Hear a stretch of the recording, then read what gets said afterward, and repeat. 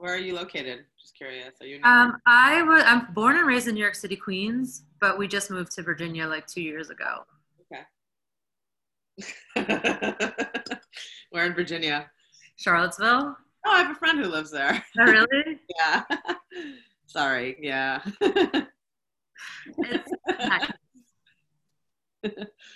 not my thing. Okay. Well, guys, welcome back. And today we have a super special guest. It's Dr. Emily Horowitz, who is a clinical psychologist. And we are going to be talking about something that I have recently become very fascinated with, which is the clinical use of psychedelics to help with trauma. Welcome to the show, Dr. Horowitz. We're so happy to have you here. Thank you for having me. Excited to be here. Cool.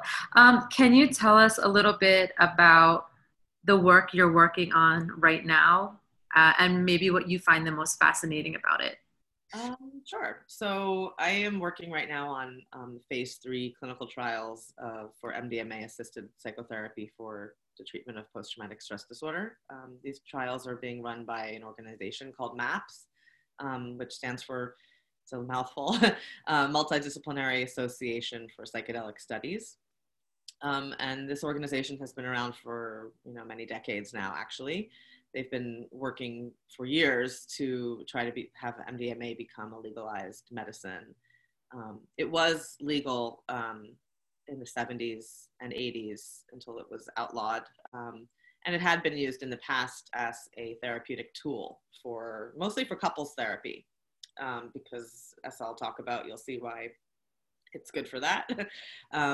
But it's also really, really good for trauma because the way that the MDMA works on the brain and also just in the whole system of the body and mind, it really does help a person be able to approach and not avoid and to process traumatic events. So I'm really blessed to be a therapist on the phase 3 trials where I work, can work with this medicine in a legal way. And hopefully it will become more widely accessible, sooner than later, hopefully.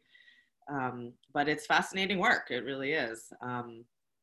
It's just truly amazing how people I think the most amazing thing about it is how people can talk about events that are just so beyond traumatic and disturbing in a way where they're actually not disturbed by it. And that they can actually start to approach and reflect and process stuff that they've avoided for years in many cases, or just not been able to even remember sometimes at all, which is pretty incredible. Or just not remember fully, I should say, really. But the MDMA just opens up a door in the brain that can really help a person to process their trauma, which is, of course, something that's understandable that they've avoided. And right now, the research that you're doing is specifically on veterans or anyone with PTSD? Anyone with PTSD. Yes. But specifically with PTSD? Yes, specifically with PTSD, and in particular, pretty extreme PTSD, meaning people who have pretty severe symptoms. And from a clinical perspective, what is the difference between PTSD and maybe trauma, or is PTSD considered trauma? How are you defining PTSD when you look for people to have within the research? So, yeah, trauma, a lot of people can become, trauma is everywhere, right? It's everywhere in our world, unfortunately. But not everybody who experiences trauma goes on to experience PTSD. Actually, most people who experience trauma do not wind up experiencing PTSD. And, there's a lot of research out there that has looked into why some people are more susceptible or what makes you more susceptible to developing PTSD. And generally, actually having earlier traumas, like a childhood trauma, makes you more susceptible to developing PTSD from after an adult trauma. But there's different types of PTSD. There's complex PTSD, there's more simple PTSD. But basically it requires a traumatic event to get diagnosed with PTSD, there has to have been a traumatic event that either you witnessed or heard about or experienced yourself, where you thought your life was in danger or somebody else's life was in danger. And then there's a whole host of symptoms that go along with PTSD, mainly avoiding talking about the trauma, increased startle response, where like hypervigilance, like you're constantly looking over your shoulder, looking out for danger. Loud noises can make you jump. Avoiding talking about the trauma or things that you associate with the trauma. Avoiding even people, because trauma can really shatter a person's worldview and makes it hard for people to get close to people. So often a lot of people who have PTSD will be very isolated or just very withdrawn from people in their lives that they were close to before. There's a lot of survivor's guilt. Let me just see it.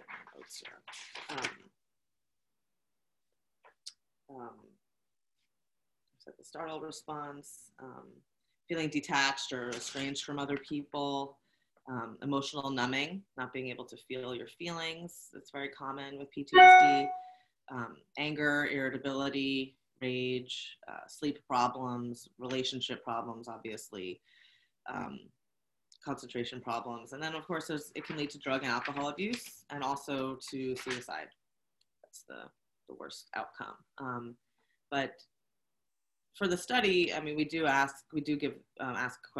them basically questionnaires to see how severe their PTSD is, and if they even have PTSD at all, and then of course how severe it is, and it has to be go over a certain cutoff to be eligible for the study. Okay, and so someone will come in and give you the symptoms of what they're experiencing, and then that's what you use to compare to see if, I mean, within a series of other complex situations, whether or not what you're using is working. Like, have there been examples where people are so withdrawn, but after their third session with you, all of a sudden they're able to open up? What are some of the things that have really surprised you about the MDMA and helping people with PTSD? Well, I guess what's been surprising is, I mean, just generally speaking, I guess people, because it's a study and I haven't been able to work with a huge amount of people so far. It's been, I think 4 people that I've personally worked with. But what's been very interesting is just how multi-layered a human is. I mean, we all kind of know this anyway, but so in the research study, let me just step back for a sec. They get 3 MDMA sessions, but it's also a double-blind study. So some people get placebo and some people get MDMA. But either way, they're getting 3 8-hour psychotherapy sessions with 2 therapists at a time. So it's really a lot of therapy that they're getting. So there is a difference, obviously, between placebo and getting the actual MDMA. But when a person has the actual MDMA, or even if they don't, maybe, it's amazing how with 8 hours of therapy and then multiply that times 3, there's a lot of time and space for people to go into a lot of different things. So where a person comes in and says we call it their index trauma, like their worst trauma that happened to them, that's kind of what they're there to really work on. But yet, of course, because everything is so interconnected, there's so much more under the surface that comes up as a person is in that space with MDMA and also just having that many hours of therapy. And it's amazing how just there's always so much more trauma under the surface, and even things that people weren't really aware of come up to the surface later, which is pretty interesting. That's something that I find so fascinating, particularly with the psychedelics, is how tricky the mind is and how layered and complex. And, even if you think you've been doing all this healing through the alternative or Western side, there's always some loop that you can't get yourself out of, that you need an alternative perspective. So I am so fascinated with how deep and tricky and complex the mind goes. Oh yeah, it's incredible how multi-layered it is. And Yeah, I mean, always when you think you've done work, there's always more to go. I don't know if we ever get to the destination of like fully healed. I mean, I don't know. I think we're onions, right? That have so many layers that just there's constantly more layers to peel back. The mind is so complex. We still don't know hardly anything about it really. But Which yeah, is cool. which is cool. Yeah, it's cool. There's something uncharted. That's good. When you were deciding to do clinical research, what stuck out about MDMA that made you want to do Well, that? And also, can you explain what MDMA is? yeah. Sure. Well, I'll answer your first question first. So, I mean, I didn't set out to be a clinical researcher. I'm actually more of just a clinician. But I've always been interested in psychedelics since I was, a high schooler, college, and stuff like that. And always just felt like I kind of missed out on the '60s. I felt like I should have been born then. But when the opportunity came around to do research on psychedelics, I was really, really lucky and blessed to just find myself in the right place at the right time to get the training through MAPS and then to get to work on the study. So I probably wouldn't really be working on research if it weren't this type of research, to be honest with you. But this is very exciting research. So I always sort of forget hold on one second here. MDMA. I always forget kind of what it stands for. So it's also known as Molly or ecstasy. Ecstasy is kind of like the street name where it's generally added to other substances and then pressed into a pill. And it could have a lot of other additives and it might not be pure. But Molly or MDMA is sort of the more pure form of this medicine. And it was actually developed in 1912 by a German chemist named Anton Kolisch. And it was used actually as a blood clotting agent for combat experiences. And then it was studied in the 50s by the US military and then synthesized again in the 1960s by a chemist named Sasha Shulgin, who's kind of a superstar in the psychedelic world. He was a chemist that was able to synthesize a host of different materials that he would experiment on with himself and with his wife, who was a therapist, and a community of therapists out in California. And then he would wind up sending it out to other therapists when they realized, hey, this has a lot of potential to be used for therapy, and especially with couples. And I believe his wife, Anne Shulgin, she's a therapist and she worked with it, I believe, with couples. So it was used in the 70s and 80s in therapy and it was legal. And then underground therapists, were working with it as well. And then unfortunately, when the party rave culture came out in the 80s, it wound up becoming banned and scheduled as a Schedule 1 substance, which means a Schedule 1 means that it has a high potential for abuse and no real medicinal value. So right now, with the research, we're hoping it will be reclassified out of Schedule 1. But right now, it's still in Schedule 1. And what is MAPS? I'm not totally familiar with them. Okay, so MAPS is an organization. It's a nonprofit organization. It stands for Multidisciplinary Association for Psychedelic Studies. And I forget when they were formed, but I think they've been around for at least 30 years. And it's their mission to make psychedelic medicines as medicines, for legalized medicines to help people and help humanity. And they're really mostly focused on MDMA at this point, although they do some research with other substances as well. But I think the reason that they're focused, I know Rick Doblin is the head of MAPS, and he talks about how he decided on starting with MDMA because it's such a gentle medicine and because it has so much potential to help people who are really, in a very bad way, people with trauma, and particularly veterans. I think that's been part of his mission too, is to help veterans heal from war. And the MDMA is a really good medicine for that. And I think he just felt that it had maybe the most potential to be approved sooner than other hallucinogenic types of psychedelics, because MDMA is actually considered more of an empathogen and not so much of a hallucinogen. How would you see it used if it was legalized? That also in the control setting where there would be 2 therapists and an 8-hour session, or is Yeah. that like prove it first and then we'll figure out how we use it? Well, that's a good question. I think we'll for sure prove it first, and then we'll figure out how we'll use it. But I believe that what's going to happen is, well, first of all, it did get breakthrough status with the FDA in 2017, which means it was sort of fast tracked for approval. Still not approved yet, and I think what's going to happen is MAPS has another nonprofit arm that they were able to synthesize or create their own laboratory made MDMA that's, super research grade, pure MDMA, that they will be the only people that can legally distribute that medicine.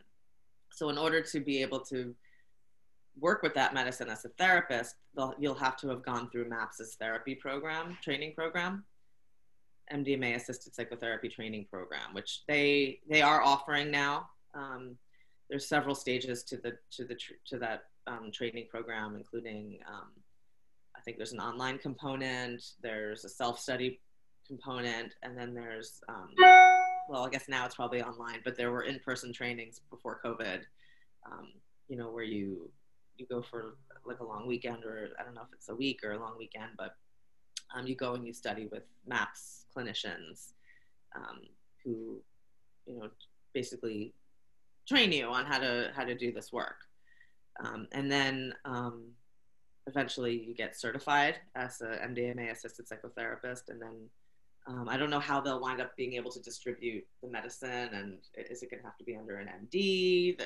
I don't know how that's going to work, but I was just wondering because right now someone does how much of the product do they take, and how long is the session? So the session is 8 hours.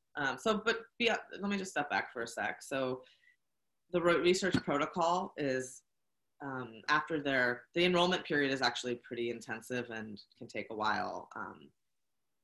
There's a lot of screening and questionnaires and medical exams and things like that to make sure that you're safe. Not everybody's signing up for like a. Yeah, it's actually a pretty long and intensive process to get enrolled into the study. Once you're enrolled, you actually get 12 90-minute psychotherapy sessions with the 2 therapists. So the way it's structured is you get 3 prep sessions. They're each 90 minutes long. Then you get 1 dose, we call it dosing session, which is the 8-hour day. And then that's followed by 3 more integration psychotherapy sessions that are 90 minutes each. Then another 8-hour dosing session, then another 3 psychotherapy sessions, then another dosing session, then another 3 psychotherapy sessions. So it's not just the MDMA session. They are getting a ton of therapy to prepare for the work, and then also to help them integrate it. And how long is the period of, is it 1 week between the 12 sessions? It really depends, but it's the whole course could be generally 4 months or so, and it's basically minimum of 1 month in between each session. I mean, it's like 4 to 6 weeks in between each dosing session, but the other sessions it depends on the schedule and how it works out. But always after the dosing session, they sleep over. They sleep at the site. And we have a night attendant who stays with them overnight so that they're not alone. And then the next morning, the therapists come back and do the first integration session the very next day. And that's always happening. And then where the other ones get scheduled kind of depends on everyone's schedule. And during the 8-hour session, are you communicating with them to work through whatever they're experiencing? Yeah. Or it's... Yeah. So basically, so with the 8-hour session, we don't know if they're getting MDMA or placebo. So the therapists don't know. Oh, you don't know either. Yeah, that's what double blind means. It means that The researchers don't know, and the participant does not know. And we don't know until after the study is over and the data is analyzed, and they do what's called unblinding, where they look and see, okay, did this person get placebo or did they get MDMA? And it's not always obvious, actually, believe it or not. You would think, oh, you'd know if you got MDMA or not, but actually sometimes it's not that obvious.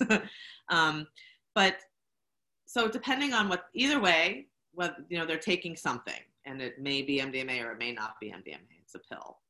And during the 8-hour session, so basically what happens is it's really participant directed. So the therapists don't have an agenda. We're not there to, get you to talk about something in particular or have it go a certain way. We're really just there to hold space and help guide the person. But the MAPS model for this work really talks about what they call an inner healer, or inner healing intelligence that we all have inside of us.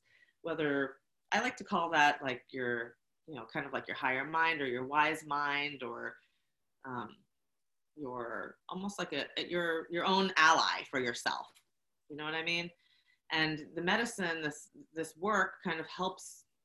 The frame for this work is sort of like, okay, let's get in touch with your inner healer, your inner healing intelligence, and trust that knows what you need to heal in this session, and knows what needs to be brought up for you so that you can get the healing that you need. And sort of, we have the intention, right? Like, okay, I want to heal this trauma, but then we sort of step out of the way and let that inner healer come to the fore and show us what we need. And the session is kind of a flow between the person going inside and checking in with their inner healer and just seeing what naturally arises, and then also talking about stuff. And then the therapist can also help kind of guide and ask certain questions, or help the person go a little bit deeper with it, to sort of guide where that goes. But generally, the only, we don't really, we don't really steer it in a certain direction. However, if the person does not bring up the trauma, we will at some point in the session ask them about that. But we don't force it, but generally speaking, it comes up anyway. Right. Of course. But I don't know, does that answer that question? But yeah, it's a combination of like, there's some moments where we try to get the person to just go inside and be inside, because a lot can happen when you're inside yourself in silence.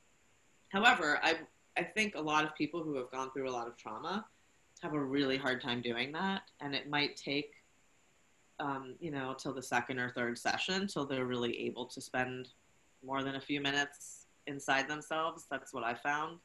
I think because there's so much trauma that they haven't talked about before, they need to get it out. They need to tell their story. They need to, share their experience with another person, or in this case, two people, so that they can, process it. And there's a lot to process. So I think, and also because of trauma, so, it's layered. Yeah, exactly. It's really hard to just sit and be in that space and that silence when there's a lot of fear. And there can still be fear even with the MDMA. It doesn't take away all the fear, but it really does help a lot to get the person to talk about it. It's almost like a truth serum where so much just comes out, like the person, and this and this and this, and it's really, yeah. I realize they're totally different things, but I am very drawn to and fascinated with ayahuasca. And I know these are totally two very separate things, but it's interesting as a perspective of somebody who is looking at all the ways in which somebody can help themselves, that there are a lot of parallels between, and also like the language that you used of the inner healer, that I feel like a lot of this is just a way to get that most powerful self to come through.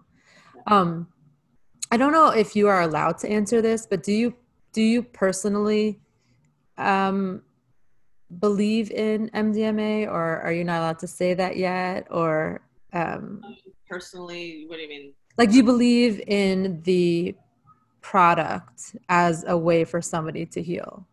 Oh yeah, absolutely, I do. I mean, I think I can say that. Well, I mean, look, there has been research already done. The phase 2 trials had incredible data. 58% of the participants didn't have PTSD 2 months later, and then I think it was 64%, or I'm not sure, in the 60s% after a year didn't have PTSD. And comparing that to other treatments that are available right now, like exposure therapy or cognitive processing therapy or pharmaceutical drugs, those are about 50% efficacy rates. So yes, I can say I think MDMA has a lot of potential to be an amazing treatment for trauma. Cool. I am curious also because the product existed and was used in this form and then was made illegal and disappeared and is now coming back. And the trials do show that there are ways in which this product helps. Are you able to talk about what you feel like happened that now people have to prove that this product works? Well, I think any medication has to be proved to work, whether it's like a psychedelic drug or a pharmaceutical drug. Has to go through trials, right? I mean, Zoloft had to go through studies too before it became an approved treatment for PTSD. I think, if it weren't outlawed in the 80s, maybe it would already be approved by now. Maybe it would have gotten studied in a more, formalized way and been approved by now. And there might be already clinics out there available to people. It might already be at the VA hospitals. It might already be, widely available if it had not been outlawed in the 80s. But, I think there were various forces at work there. Yeah, I mean, because I know the suicide rate now amongst veterans is the highest that's ever been. And it's incredibly heartbreaking the way that we treat the soldiers. And so many of them have been to war and they have seen so many things. And you wonder why there aren't more resources available. And then when you hear about things that could have helped, you have to wonder, where was that time lag that, yes, all products need to be vetted and proved their efficacy, but also we wasted like 40 years. Right. That's a long time, and that's a lot of suicides and a lot of people suffering that could have hopefully probably been avoided. Yeah. So the people who have gone through, have you noticed a difference? Have you had someone go through a full cycle yet? Yes. And you've noticed the difference when they began and when they finished? Oh yeah. I mean, unfortunately, I can't speak about any specifics right now because the research hasn't been published yet, which I think it will be very soon.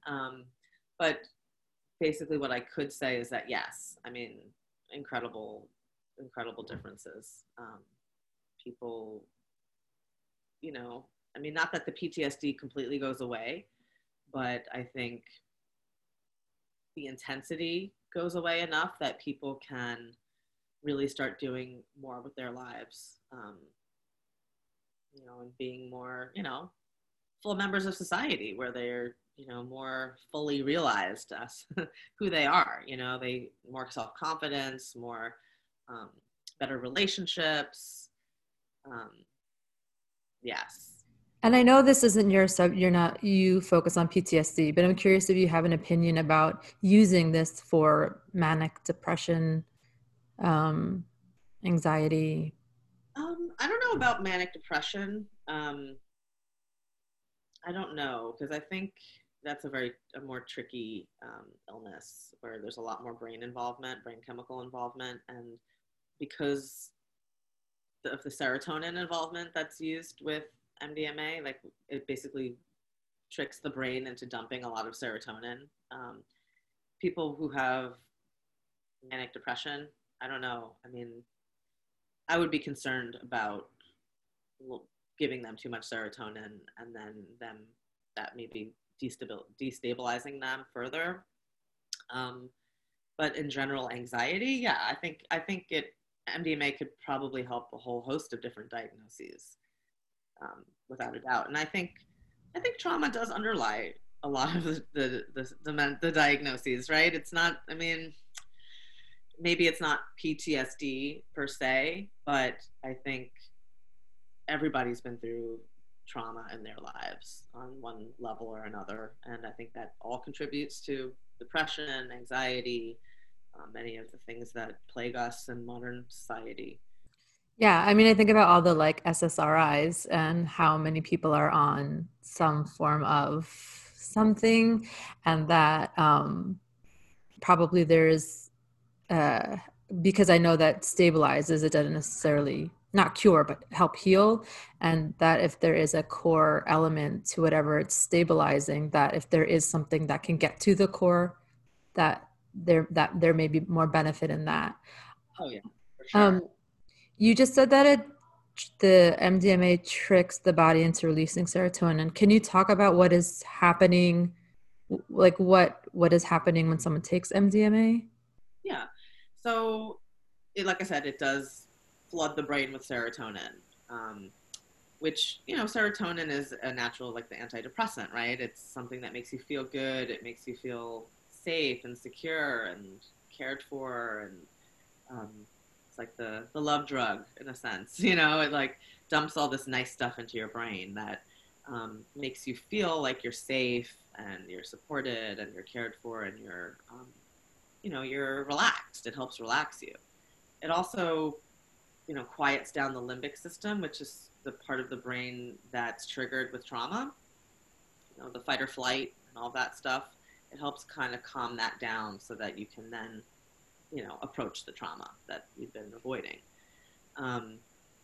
But, generally speaking, people, I mean, it's interesting because it's like thinking about how it's used in a rave culture versus how it's used therapeutically. And it's amazing how people will say, after they've used it therapeutically, they'll say, I can't even imagine dancing on this or being in a club on this, or, like. I know if 13-year-old me could know what I was talking about right now. Yeah, it's like, I mean, it's a very different set and setting, but setting is a big term in this work, by the way. Set meaning your mindset, like your intention, why you're doing it, what you're doing it for. And setting is the space that you're doing it in, whether it's a club or a therapy office with therapists, or even at home with a supportive friend or something like that. Yeah, I mean, the person can feel a lot more relaxed. They can feel calm. The body relaxes. And I mean, in the beginning, before it kind of takes effect, that's sort of the point where there's a little more anxiety because of the unknown or what's going to happen, the anticipatory anxiety and the fear. And that's part of the trauma, the PTSD. But once it kind of kicks in, the chemicals in the brain are flowing and it relaxes the person and gives them a sense of safety, security, especially when there's a couple therapists in the room, feeling supported, helps them feel more connected to themselves and to other people. It can also really, really enhance the therapeutic alliance. You feel more bonded and closer to the people you're with. And then we know that the therapeutic alliance is actually the most important factor in successful psychotherapy. So while, we work in the study to build therapeutic alliance through the prep sessions and the other work we do with the person, this is the regular psychotherapy, so that when they're with the MDMA, they already feel hopefully a connection to the therapists, but the MDMA does sort of push it further, to help a person feel safer and more supported and heard. Beautiful. Do they ever say like crazy things like I'm a monkey juggling on a skateboard on the moon? No. Or is that's more psilocybin or whatever? I think that's probably a big difference between MDMA and other more hallucinogenic psychedelics. Yeah. you do know, you never really lose the sense of who you are and that you're in a room on a couch doing therapy. Like you're never, you don't really lose your ego. There's no like complete ego dissolution where there can be with, maybe with ayahuasca or mushrooms or something like that. MDMA, like, you know who you are, you know what you're doing, you know where you are, you're not so far gone, so to speak, that you're delusional or you're having hallucinations like that. And that's kind of one of the beauties of the medicine too, is, you can still feel safe enough, especially for people with trauma, who dissociate. For instance, a lot of people who have severe trauma do something called dissociation, where they kind of disappear and they're not really here, and MDMA definitely, you're here and you're able to process stuff. It's like almost like a clarity of mind. I think that's really interesting. I had a wonderful childhood and an amazing life, very privileged, but at 5 I disassociated, and that sort of pulled me into the world of wellness to try and figure it out, because I'm 37 and nothing occurred. But I don't know if it was like I was a spiritual kid and then like becoming a person was hard. I don't know. But this associating from the body thing is something that I'm interested in. What is something that you wish people knew about either the research you're doing or MDMA or PTSD? Just something like, as you've been working, you're kind of like, I really wish like more people knew this. Well, I guess, knowing about it in general, right? I think it's getting so much press these days that people are becoming more aware of it, but I think knowing about it in general, but also I think it's really, it's not a magic pill. It's not a magic bullet. And I think people need to know that about it. In fact, I think, it's hard work. It's not a walk in the park. It's not a little vacation from stuff. It's actually really intense, hard work. 8 hours of psychotherapy is not an easy thing to do. No. Confronting, pretty awful traumatic material is really hard. And I think, unfortunately, a lot of the media kind of plays it like, oh, this is the next best thing. This is the magic pill. And it is work. And I think more often than not, people actually feel a little bit worse before they get better. And I think a lot of that is, if you're able to really look fully at your traumatic experience, it's really upsetting, it's very disturbing and it's very depressing in some instances, and I think I would like people to know that, this is not easy stuff. This is really, really hard work. It's not a magic pill, and it takes patience and it takes commitment. And like I said, the healing process is not a linear process. It's up and down. And I think with this work, that's definitely the case. Sometimes people can get a little worse before they get better. I do think overall the arc is to get better. And I really believe that very strongly, that it is. But yeah, it's hard work. And I think a piece of this work that is just so incredibly important is the integration piece. The MDMA session is very important because, look, you're having an experience of not having the fear and the avoidance and the anxiety. And that's something that's so beautiful and special, because people who have that much trauma don't really ever get to experience that, and yet there's a lot of work that comes afterwards, once you really see your trauma more fully. Okay, how do you then integrate that into your life? How do you take the insights and the lessons that you got in the MDMA session and bring that into your life? That's the work. That's the hard part, I think. Yeah, and you raise a good point that there's a tendency to glorify things when they sort of prove to be working, and that the journey inward is so complex. And I think there's also this sense now of like, you can be healed when it's like you can work through a process and live a better life, but you're never healed. Like, you're never in a state of everything is perfect, I'm perfect, life is perfect. It's just like you no longer have a immediate reaction to when a loud noise goes off, and you're able to sit in your body a little longer, but that there is never a thing that you can take or a process you can do where you're just like, life is great and easy and everything's perfect. Right. Exactly. I mean, life isn't, like I think about that movie, Eternal Sunshine of the Spotless Mind, where they just go and like erase their memories. And that actually was a treatment that they were working on for PTSD. And I think that's just crazy, right? Like to go in and erase how do you even do that? But delete certain like files in your brain or something. But, I mean, yeah, how do you that's what life is. It's the healing journey is a process. I don't think we're ever, I said that earlier, like I don't know if we ever really get there, and maybe that's not the point. It's just, so that things that happen in our past don't have the same weight anymore. I mean, we can't go back and erase our past. We can't go back in time. But, I think a lot of times people who have PTSD are, the trauma is like still very much in the present. They're reliving it. They're having flashbacks. They're having, it's like it's still happening now. And I think this healing journey is to help it kind of be more part of your past, and then you can move forward into your future, into your life. But it's always going to be part of your story, but maybe it's just part of your story, not your, the main part of your story or your identity. That's awesome. Is there anything you want to add that we didn't cover? I don't know.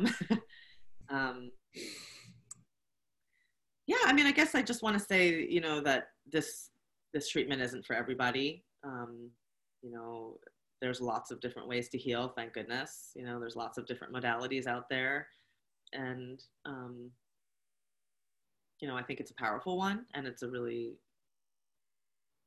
really good treatment, but it's not for everybody. And I just want to say that because I think it's important. Yeah, it's not for everybody. And if it is for you, that it is best done with professionals in a professional setting, in a professional environment. Yes. It goes without saying, but it should be said that yes. It should definitely be done with professionals. I don't know if 2 therapists are necessarily going to be needed. I think it's nice to have the 2 therapists. But, I don't know financially, economically speaking, how this treatment will be able to be available to make it more affordable and just more accessible to people. But absolutely being done with a professional therapist is really important. Yeah, I'm curious also because there are so many victims of war. I mean, it's not just the soldiers. There's also people who are witnessing what's going on in their country, and how do they, and this becomes generational. They're passing down all of this unresolved trauma. And is this something that can help the citizens of countries that have experienced war? Oh, absolutely. I mean, yes. I mean, one person gets traumatized and it does get passed down. I mean, they've even shown that it actually does get passed down through genes. But then also, I mean, just family dynamics and patterns that get passed down through generations. Thinking just an example, like a soldier in war, right, gets traumatized, comes home from war. It's very common to have relationship problems with your spouse and with your kids. And I mean, all that gets passed down, right? Then your children are like, trying to figure out, well, why is mom or dad so distant from me now? And, I mean, or maybe there's violence, or maybe there's drugs, or maybe there's suicide even, right? It's all so interconnected. And yeah, I mean, so many civilians that are killed in war, way more than even soldiers that are killed in war, and watching your town be bombed and destroyed. And yeah, that's all traumatic. And yes, absolutely, we do focus a lot on veterans, but what about the civilians? It's true. Well, thank you so much for being on the podcast, and thank you so much for the work that you're doing. It's, especially, I know that you have a special place in your heart for veterans, so I really appreciate that. I do. And, I just want to give a shout out to veterans who are listening today on the podcast. And if people are interested in participating in the trial, personally, I really want veterans to apply and be enrolled in the study. So you can go to www.maps.org, and then follow the prompts you can look for like how to enroll in our studies, and there's a link and you can apply online. And, you know, if you're a veteran, please identify yourself as a veteran in that. And if there's anything I can do to help, I would be happy to. So. That's awesome. Thank you so much. Thank you. And thanks for having me and being curious about the work. And yeah, it's really it's interesting stuff. I'm just going to stop the recording